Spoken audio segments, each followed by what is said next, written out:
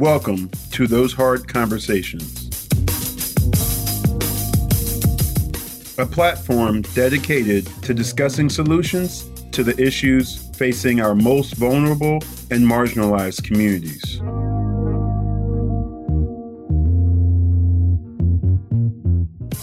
We use a harm reduction approach to explore practical strategies for positive change in communities facing undeniable challenges.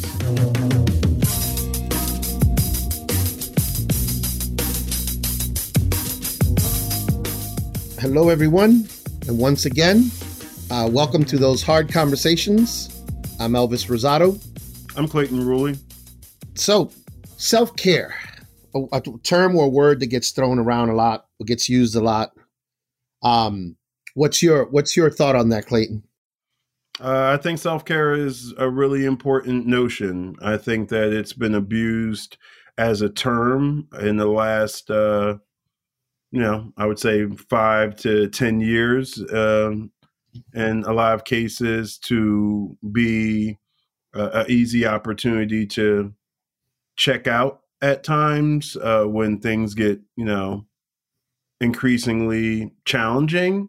So I think that there needs to be a bounce on self-care, but I certainly think that self-care is important. So it's like I have a love-hate relationship with the term self-care, but do think it's obviously a priority to care for yourself, because you can't care for anyone else if you can't care for yourself. What about your thoughts, Elvis? I think it has,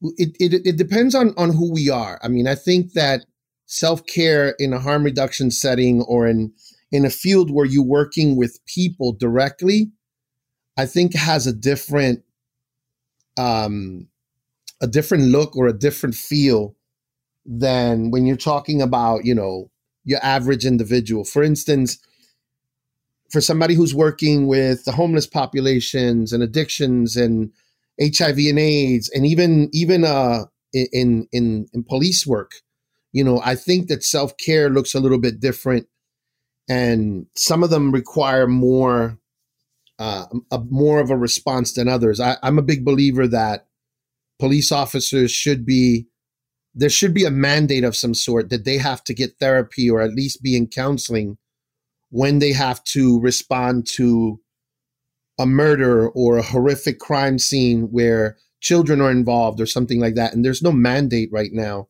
that they have to go and seek counseling.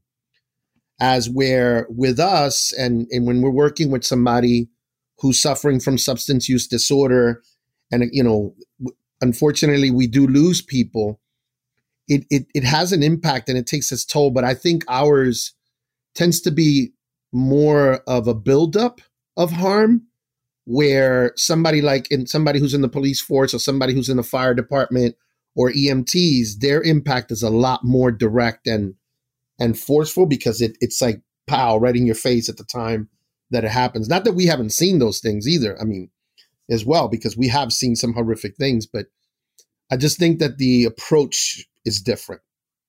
I tend to agree with you, but I would also say the impact of doing the work that I know you and I do and have done, although not on the side of murder or fire, can definitely be very much, a consistent, drum that, is a part of your daily operation. We always have to be on our toes. We always have to be able to respond. I think some people do that better than others. And I think acknowledgement of that, like knowledge of self, is really important when you consider how you take care of yourself, and therefore how you, take care of others. I think none of this is, monolithic. I don't think that there is a cookie cutter way to say what self-care is for one person or one group of people compared to others. I will note that I do think that, it's important that folks use resources that they do have. And I think there's a question sometimes on if folks maximize resources as well as they could to practice, their own care and therefore their ability to care for others. And also, I think that there's a toll to be taken when you don't practice care to the point where you're at a burnout stage. Because eventually, if you do too much, what people these days call self-care, you can also take away from the self-care of, especially if you're working at an agency or working with, partners, you could also take away, from the self-care of others by you practicing self-care.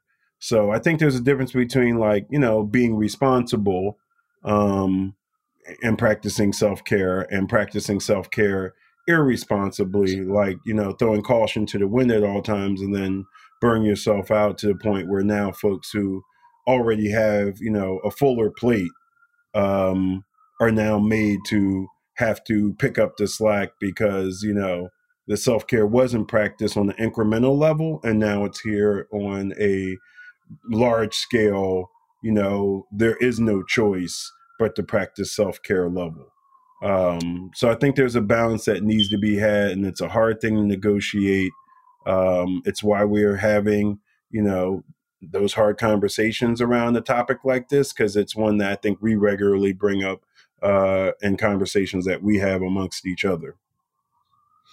Yeah, I mean that I agree. I think that it is kind of interesting because everyone has a different level. Some people, can sit somewhere and read for a little while, and that helps.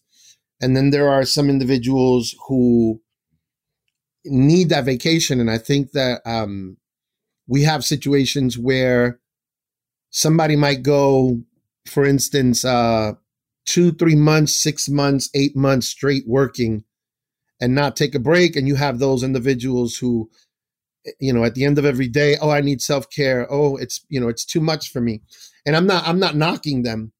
I'm just saying that, some people take it on the chin for a while. They're able to work through it and a little more, I can't think of the word, but they're basically a lot stronger to deal with the issue at the moment than others. So it does look different for other people. It can be, now I was reading something that talked about harm reduction as self-harm, where in the process of somebody trying to reduce harm with themselves as part of self-care, turn to substance use, turn to using drugs or alcohol as a way of coping or as a way of relaxing or even just meditating. And after a while, it becomes an issue for them. And it's one of those things that I always say is that there's nothing wrong with you having a drink. If you're drinking, you're being social and you're hanging out and you just, it's just the act of you guys hanging out and having a drink. There is something wrong if the reason that you're drinking is because you're depressed or you're stressed or you can't deal with the everyday things that are happening, because that's no longer just socially drinking. That's now self-medicating. Right. Yeah, definitely. And then I think, what also pulls into question is the need to regularly self-care is one that I think all of us support. But if you have to practice self-care because everything that, happens is something that causes a pause, knowing that in certain circumstances, the requirements of what you're doing doesn't allow for those pauses, I think it's important to self-reflect on whether it's a healthy environment for you to be operating in on a regular basis. Because you can't help anybody if you can't help yourself. But and no buts. You can't help anybody if you can't help yourself. You have to know if you're someone that is like a high impact individual when it comes to dealing with things, or you're someone who, maybe needs a little bit more, for lack of a better word, chill in their environment, and maybe it's too hectic. I certainly think that there are some people in the medical field, in the social services field, in the business world, that are really, you know, I don't want to say high strung, but I think are used to the different, responses and the different triggers and different things that happen in their world, and are able to respond to it. And, I think have, disappointments, and have, good moments and bad moments, and kind of keep themselves centered. Yeah. And obviously still practice some form of self-care that's good enough to get them through the next day, the next week, the next month, the next year. And then there's other folks that I think struggle with that a little bit more. And you can be coached through it, and you can try to practice that self-care, but reflection about whether it's a healthy environment for you, I think, is absolutely necessary, because you don't want to be someplace where you're consistently feeling like you have to check out. You should, I think, enjoy what you're doing, certainly respect the value of what you're doing, and not feel like you have to consistently run away from what you're doing. Yeah, I think there should always be a level of balance, and I wonder how much it depends on how much responsibility is on the individual, and how much responsibility falls within the administration, the entity that you work for, to make sure that there is some kind of balance. I mean, I don't think that your boss or your agency can force you to, meditate at home or light candles or read or do something like that. But to create an environment where there is some balance, because I think that there are some of us who, the more difficult the job becomes, the more emotional, or what's the word I'm looking for? The more caught up we are in what's happening, the more we invest into that job.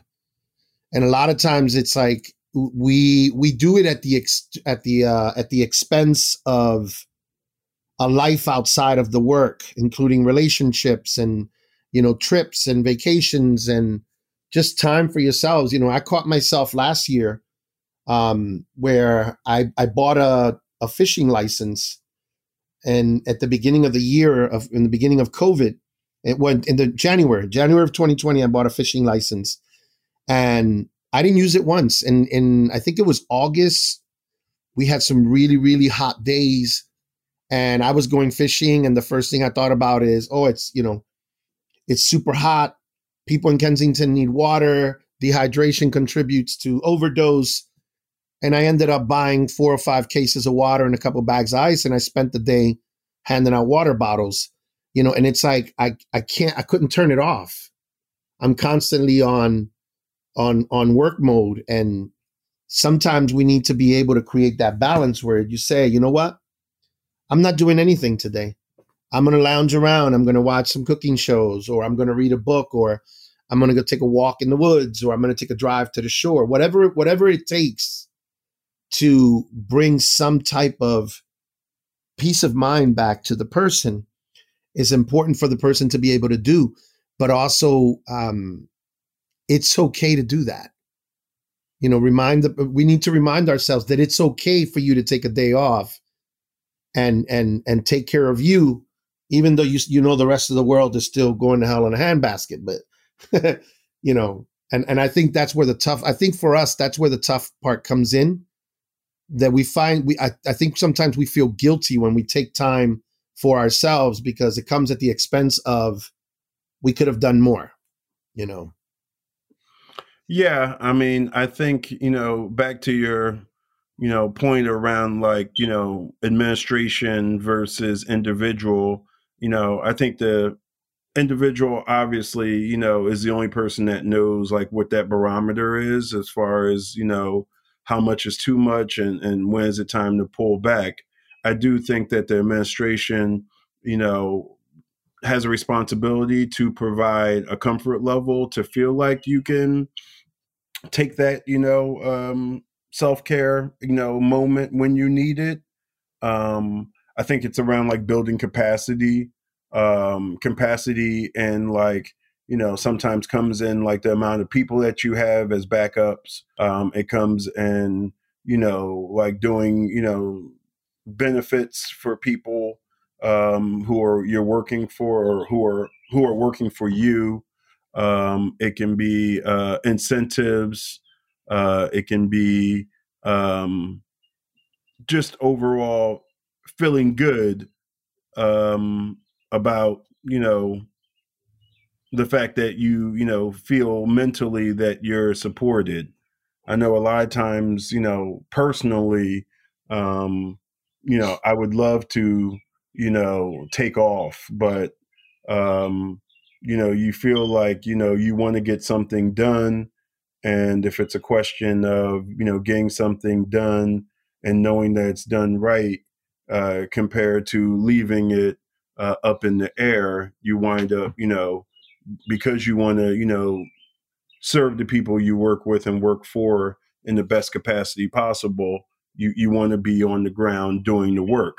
Now, I'm Yeah. not someone who, personally feels like, I am on the edge of burnout very often at all.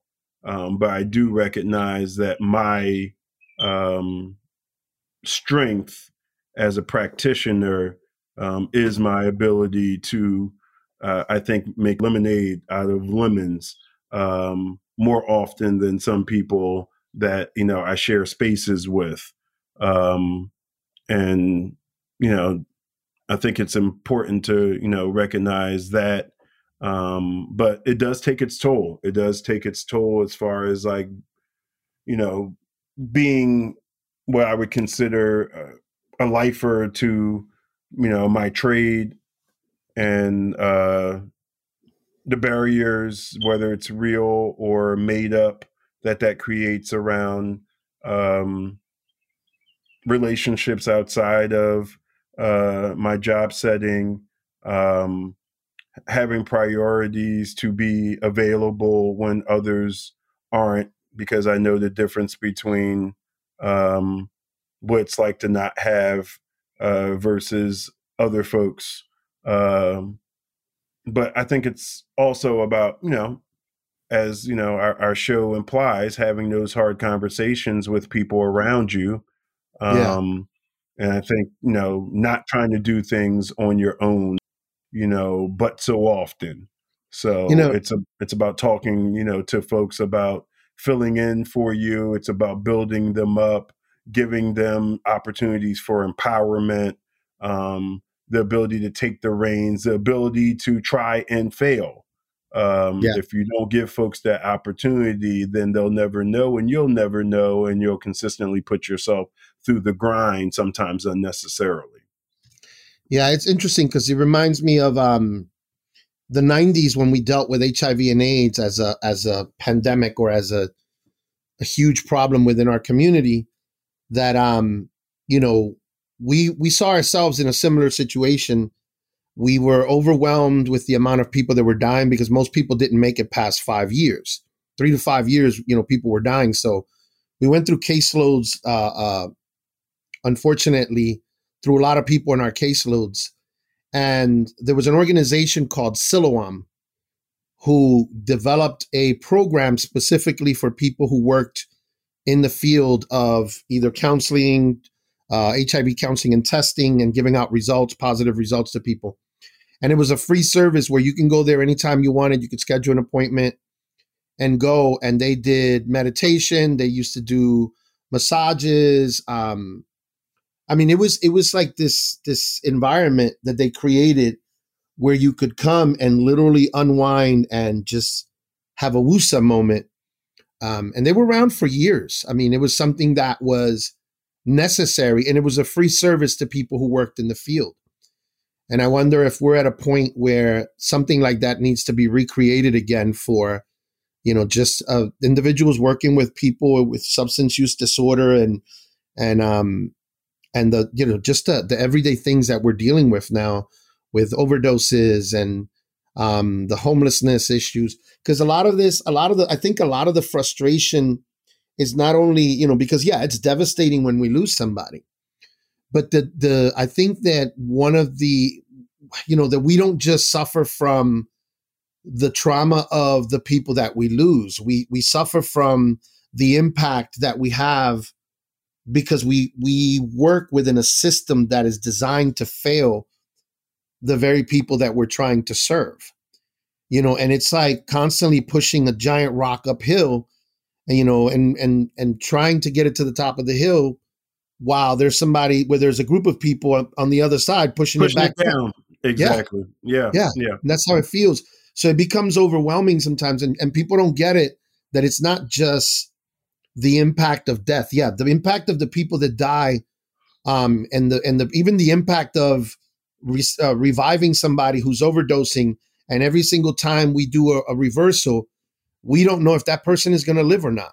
So for those minutes, we're struggling trying to bring somebody back to life, and we don't know if that person is or isn't going to make it.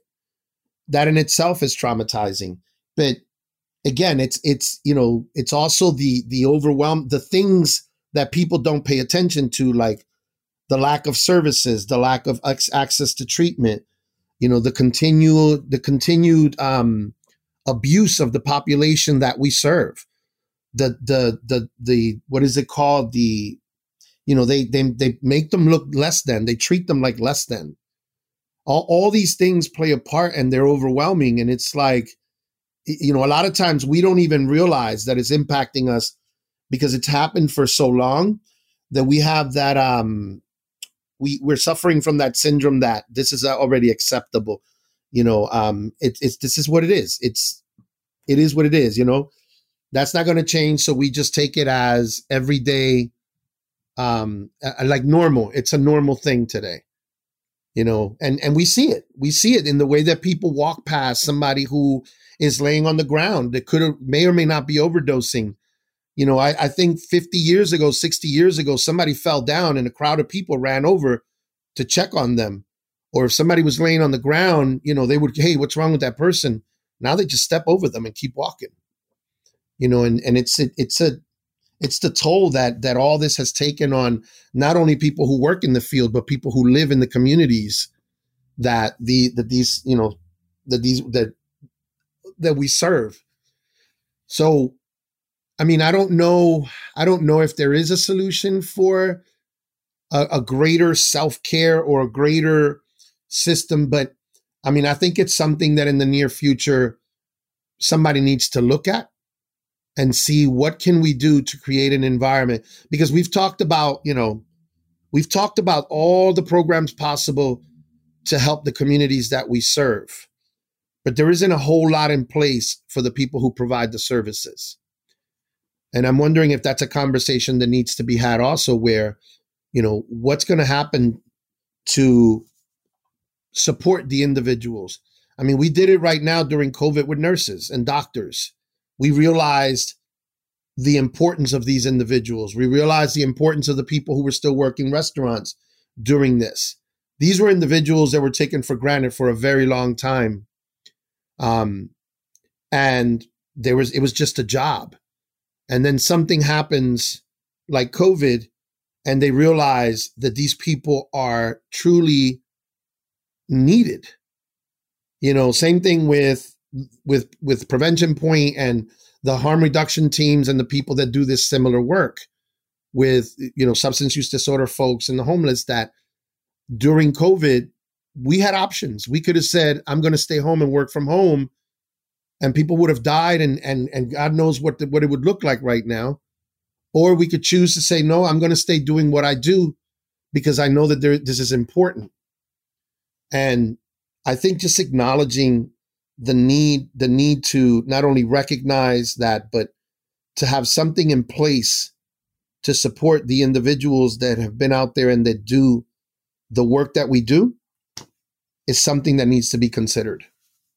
Yeah, I totally agree. You, spoke a lot. And so let me try to, piece off a few pieces of it. I definitely think that there is the audacity of privilege in a lot of people's world that, makes them think that it's okay to treat people the way that our people have been treated regularly. And it's Yep. one thing if it happens on a larger systemic level from the higher ups who don't see it on a regular basis. I think the frustrating thing as a provider of services in the area is when it's from people who are in many ways walking in the same paths, whether it's literally or figuratively, as a lot of the people that we serve, and they have the same attitude as some of the higher ups. Like, I'm better than you because I have this one thing that you don't have. So instead of trying to lift you up, you know, I either I'm going to keep you down. I may not kick you down, but I'm not going to, try to lift you up or promote things that, would help you get the help you need, like more resources in the community, for instance, an acknowledgement that, what has been put on the table as a solution has not worked over a long period of time. And so what can we do to change, the structures that we have? I'm a never say never person. So I believe that slowly but surely, just like we've seen, I think more awareness around, let's say, the harm reduction movement and its usefulness in practices like medical services, social services, and in general public health. Um, as well as, the war on drugs and the fact that it's been more war on people. I think more people are acknowledging it than ever. And I think that is an opening, particularly if you can get the people power, which we try to do consistently at Prevention Point, through, our staff, to our interns, to our volunteers, and through external outreach. The more people you can get on, the side of everybody is human and deserves to be treated with dignity and respect, is the more I think you can change the systems. On outside of harm reduction level, I think we're seeing it with how folks are trying to, in many places, reorganize how they do policing. Yeah. The fact that they are asking for less, cops on the ground and less militaristic strategies and practices, but more, social services, more mental health services, more partnerships with organizations that are doing work on the ground that know how to do the work with people and not just police to people, typically using, weapons and or legal consequences, criminal justice system consequences, as the endpoint of interactions with people. So I think that there is a slow process for change that is happening currently. I think, unfortunately, it doesn't happen as fast as we all would like it to happen, at least, those who are consistently fighting. And that's where the frustration comes in.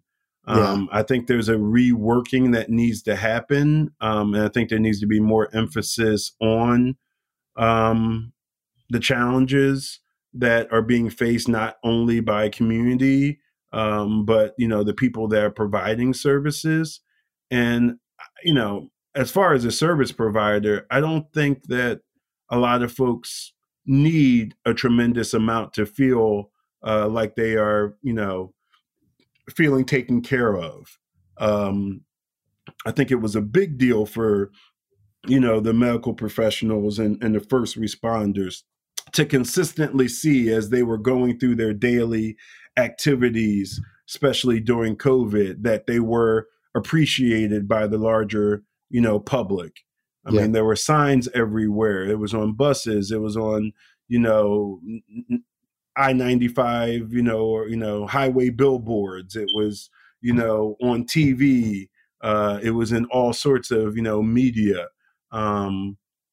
Even someone like myself, when I could have, done more work from home, um, felt, encouraged by knowing that, first off, I was helping, folks that had a lot more challenging lot than I have in general, and certainly at that time or at this time, because it's still not over. Yep. But secondly, it was not going without acknowledgement from a larger, group of people. Now, the thing that I want to see is, can that happen more consistently, and can it happen financially and through more policy actions, not just for the service providers, but for the people. We have the solutions. We know that certain things work.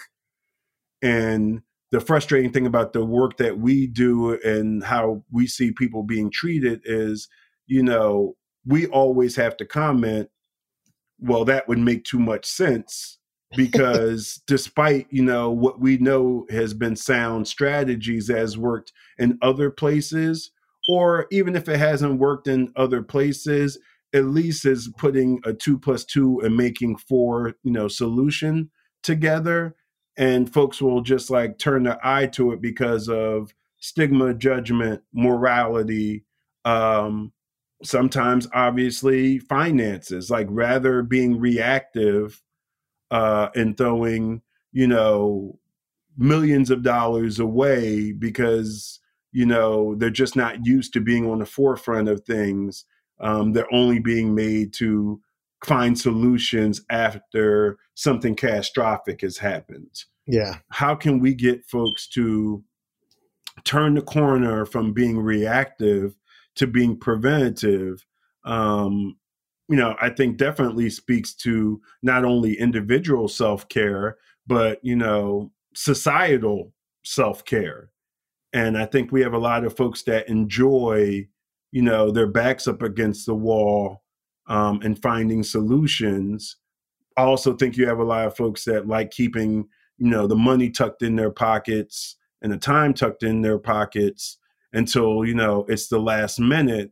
But that takes a toll on you physically and mentally. It takes the toll on the community, physically and mentally. It makes people feel more desperate. And when people feel desperate, then people go out and try to accomplish what they need to not feel so desperate, even if it's for a couple of hours, a couple of days, a couple of weeks, a couple of months, a couple of years. Yeah. And that's why we're in the circumstances which we are right now.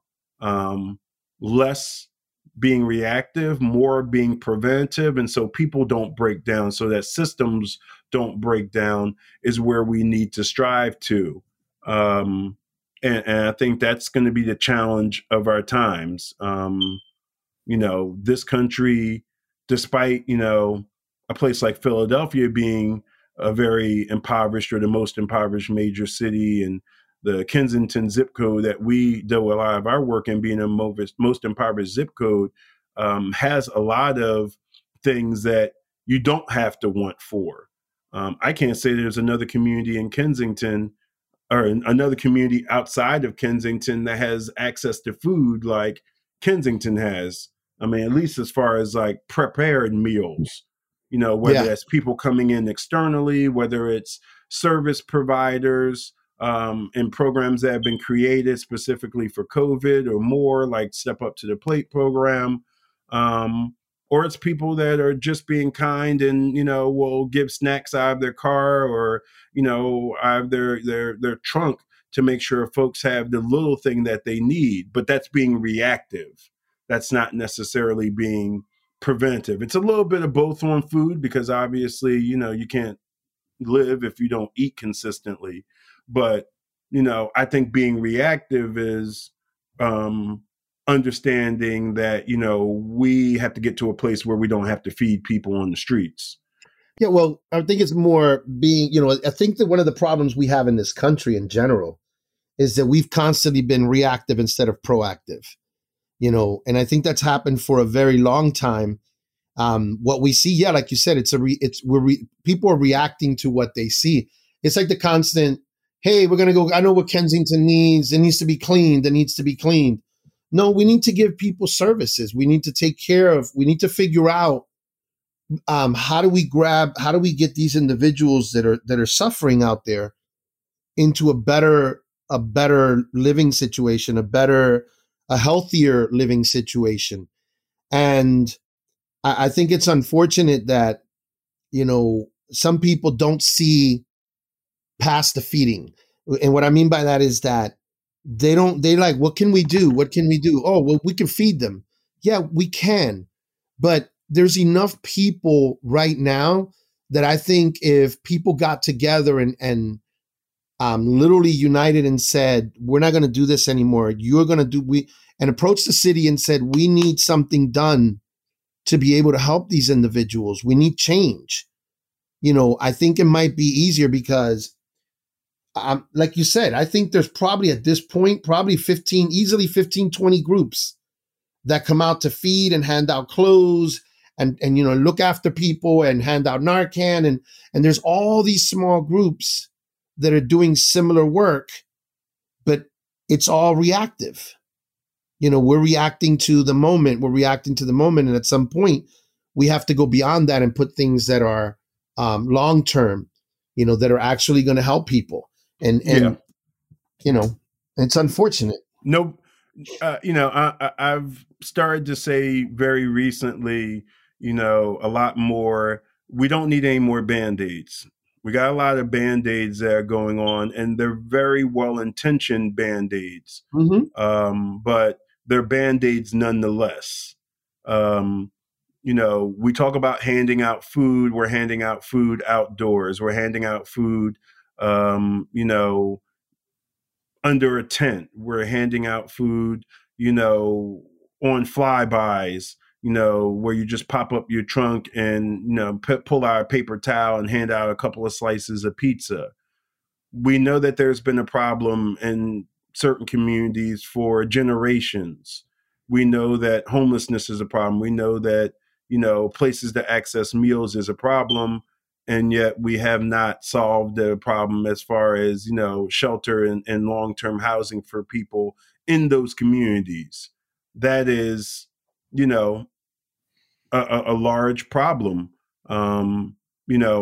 Like you said, I think next steps is, organizing individuals who are doing the right things, trying to help people and saying, if you put your force into, like you said, actually pushing the envelope right onto your city council, your state reps, your mayor's table and saying, hey, the Band-Aids are great for a temporary solution, but the Band-Aids always peel off and fall on the ground or in the trash can, literally and figuratively. We need to organize and say, City of Philadelphia, if eminent domain works particularly against poor people, how about for once it works for the working class and the poverty class of folks, and you appropriate some of these structures you have in certain neighborhoods and make sure that no one, willingly has to be on the street or unwillingly has to be on the street.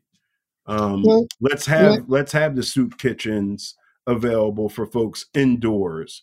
Let's have the resources in the community, whether it hurts people's feelings. People aren't going to die on the streets on our watch because we are a larger, hopefully a larger bastion of understanding that eye for an eye is going to leave us both blind. You know what I mean? Yeah. And I think it's that type of communication and that type of outreach that happens, but it doesn't happen enough. I also feel like, there are some challenges with trying to deal with folks who I think feel like what they're doing is enough and the next steps are a little bit too tough to navigate. I've been in committees where, we've tried to outreach to some of the meal providers and say like, hey, you're doing it, but you're not doing it, as organized. There's some things that you should bring to the table, like, for instance, like places for folks to dispose of their food, dispose of their clothing, using these type of materials instead of these type of materials, which are, less harsh to the community or won't be left around in the community as easily. And sometimes you get pushback from those, individuals or groups that are doing it because they just want to do what they want to do, how they're doing it, because they're trying to provide the service and that's all they want to do. The thinking ahead is a little bit too complex for them. And that's a problem as well. that's something that I was going to touch on because um, I think and I think I've gotten a little bit off track, but um, you know, they keep giving like there's entities. I'm going to say there's entities that have gotten funding to do certain work with the communities that we serve who have no clue how to work with those individuals or what is actually needed.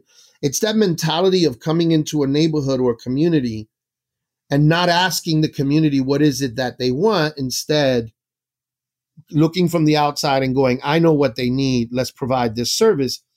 And then those that are boots on the ground, front line doing the job, are left scratching their heads wondering why does this organization get funding for that if they've never really worked with this community or this population. I mean, right now, prime example, I'll give you a prime example. SEPTA has a new program where they have police officers and supposedly social workers at the stations that are supposed to be doing outreach to get people into treatment and into shelters. And mind you, But folks, SEPTA is the Southeastern Pennsylvania Transportation Authority, yeah, which is the major transportation service in the in Philadelphia area. Philadelphia area. And this, Continue, Elvis.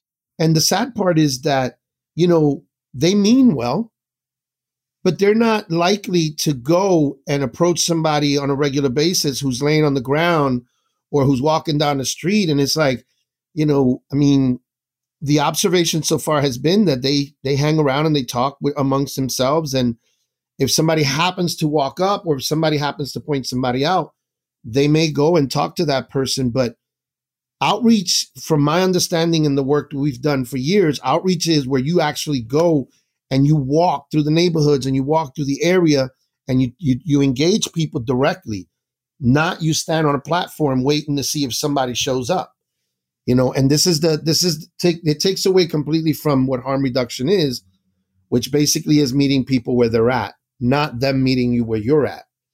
And I know that this is on another topic, but I think that it's important because these are some of the things that stress us out and force us to even sometimes have to go back and either clean up the mess that has been left behind or do work. And then we get the blame for it because, harm reduction doesn't really work. We've noticed that harm reduction doesn't work. No, it works if you let it work. If you invest in it, it works. Invest. But if you fight against it and you invest against it, then yeah, there's going to be conflict and it's not going to work right. Yeah, you have to totally immerse yourself in the fact that it's not an abstinence only solution. It's not a solution that is going to, clean itself up or is going to, give you a direct result. It's a qualitative result less than, as more than a quantitative result that you're looking for with harm reduction. And I think it's totally on topic because, when we talk about self-care as individuals, we have to talk about the fact that, like I said earlier, self-care to individuals can lead to a lack of self-care, from the larger, group of people. And a part of that is because, you have systems that you deal with and individuals that you deal with in systems that don't practice, preventative, strategies and therefore self-care and wait until the last minute to do something when backs are against the wall. It made me look up a quote, that Ben Franklin said, which was, an ounce of prevention is worth a pound of cure. I think that we know that, there are things that, can be done in communities that will help to alleviate the problems that we oftentimes get complaints about. If you don't want people hanging out, by a subway station or a elevated platform station, with nothing to do, and you don't want open air using and, sleeping and eating food on the ground, and you have the ability to put money into prevention, as far as, spaces for folks to go into to get off of the streets, whether that's during the daytime only, or it's, shelter, or it's permanent housing, and you're still not doing it, and it's been years and years and years, then how close are you to actually wanting the problem to be fixed? Yeah. You can't have solutions how you want it, when you want it, where you want it, because obviously, most of the folks who are doing that type of complaining don't have the means to actually facilitate it. And B, it just hasn't been fruitful even when it has been a possibility. So try something different. And, and you and I already know. I mean, we've experienced it. We've seen it with our own eyes.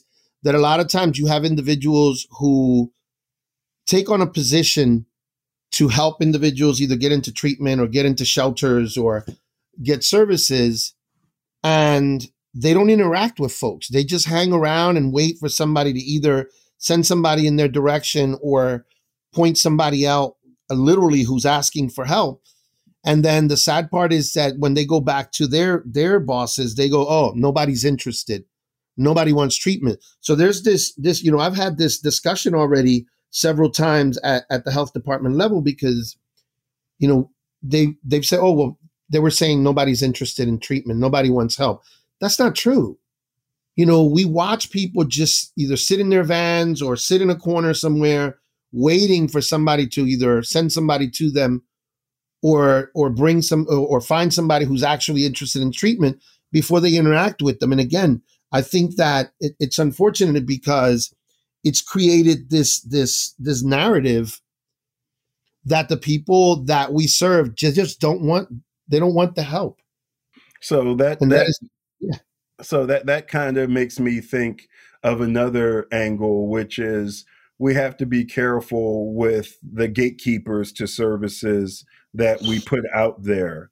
And so basically, like the people that we hire, we, in these fields, we have to make sure that they're actually people that want to do the work, because the yeah, less people that actually want to go and do the work, and not just do the work because it's at a certain it's a agency, paycheck. not just do the work because it's a steady paycheck, not just do the work because they have a certain title, but folks that know that, the difference between the work that they do is folks living or dying, or having a higher quality of life, or not having a higher quality of life. um, that's something that also needs to be brought in, because that definitely takes a toll on people's ability to self-care, or the need to self-care more often, or the inability to take self-care time. If you're Yep. dealing with folks, whether it's like in-house or it's externally, that aren't bringing it on a daily basis, because they're, checking in and checking out only when it is mandatory for them to do that. That's very problematic. And it's like we're in war, and for some folks it can feel like it's playtime. And that's not helpful to the people. It's not helpful to the communities. It's not helpful to the fellow workers. So that's another thing that I think, can get brought up, certainly in the realm of self-care, which is like, the folks who are doing the work have to be really dedicated to doing the work. And I don't know like what questions can come up. I mean, I know I'm a person, in my role, with like volunteers and interns, I try to lay the land out, pretty strongly. Like, this is not a 9 to 5 only job, yeah, this is not a 9 to 5 job. This is a get stuff done job. Yep. We are very flexible with you, but we also expect flexibility, coming from your end of things. It can't be a take, and never give type of circumstance. Um, you know, meeting people where they are is exactly just that. Like you said, it's not a meet people where we want them to be. It's not, I'll meet them where they are, if they walk, 30 feet over. It's like literally like being hands on. And, this is Building not just, relationships. it's about building relationships. It's about Yeah. building long-term relationships that will, survive, all the drama and trauma that, many of the folks we deal with go through, because they know that the light at the end of the tunnel is, the relationships they have with you and your organization and, you know, you know, other providers of service and help. If folks don't have that, then once again, I think folks get desperate, and that's when things take a turn. And I think we see it, in the violence that we're seeing currently in the city and have seen in the city for many years. There's a neglect that's been felt, and just like you have, bad cops, you have bad social workers, you have bad administrators. There's not one position that's always going to shine and be perfect. Yeah. So you have to I keep the foot on the gas pedal when it comes to your evaluation of folks who are working and serving the communities. And I would also say folks who are representing, certain communities, because Yeah. sometimes their intentions aren't where it should be, and they're letting their own bias and judgment stop progress with problems that have been ongoing but haven't really been changed through, I guess, ignorance and sometimes just trying to hold their stance that sometimes is totally out of touch and out of time. Was that a Hall and Yeah. Oates song? Okay, never mind. Yeah. Yeah, I think it definitely is a song in there. Yeah. Yeah, but no, I think we still got we definitely got our work cut out for us. And I just hope that, this helps people. I hope people are able to get a little bit of a better understanding of what it is that happens, and at the same time just realize that it can be complex, but it's actually not when it comes to providing the services that we provide. And I just hope that this has been a eye-opening, or at least a piqued the interest of some folks to be able to look at the communities differently, look at the work that's being done differently, have a better informed opinion when it comes to not only harm reduction, but substance use disorder, when it comes to homelessness, when it comes to people that work in the field with, and why they do the work that they do, or why we do the work that we do, so just to try to bring it to a close and for the next one. I'll just add, I hope that folks recognize that self-care is not a one person thing. It definitely is something that's affected by many issues or many aspects. There's the individual, but it's also the community around them. And that can be the work community, that can be the living community. And that, practicing self-care is something that's absolutely necessary in your own personal life, but also like being a good teammate is something that I think is absolutely necessary in your life. Being a good community member is something that's absolutely necessary in your life. And if you don't have one, it's hard to have the other. It's hard to have the other. Yes. And I hope that we walk through not only the individual self-care question, but also talked about how, self-care is definitely, either, given or taken away from having more support on all different levels. So like tying it back into harm reduction, tying it back in more to the structures that we're seeing or not seeing happening for folks leads to folks feeling like either they need more self-care or feeling like they're fulfilled in self-care. And that's a really important thing that we wanted to have, another Those Hard Conversation session about. So I think it's, as good of a time to, wrap it up. I'm sure this is something that we're going to wind up coming back to and talking about in, other scenarios and at other times, but one that we wanted to tackle because, we're both living in and experiencing it. And I know a lot of other folks are too. I'll just leave with that Ben Franklin, quote once again, which is, an ounce of prevention is worth a pound of cure. We gotta work towards, being preventative so that we don't have to be reactive. And that's on an individual level and that's on a societal level.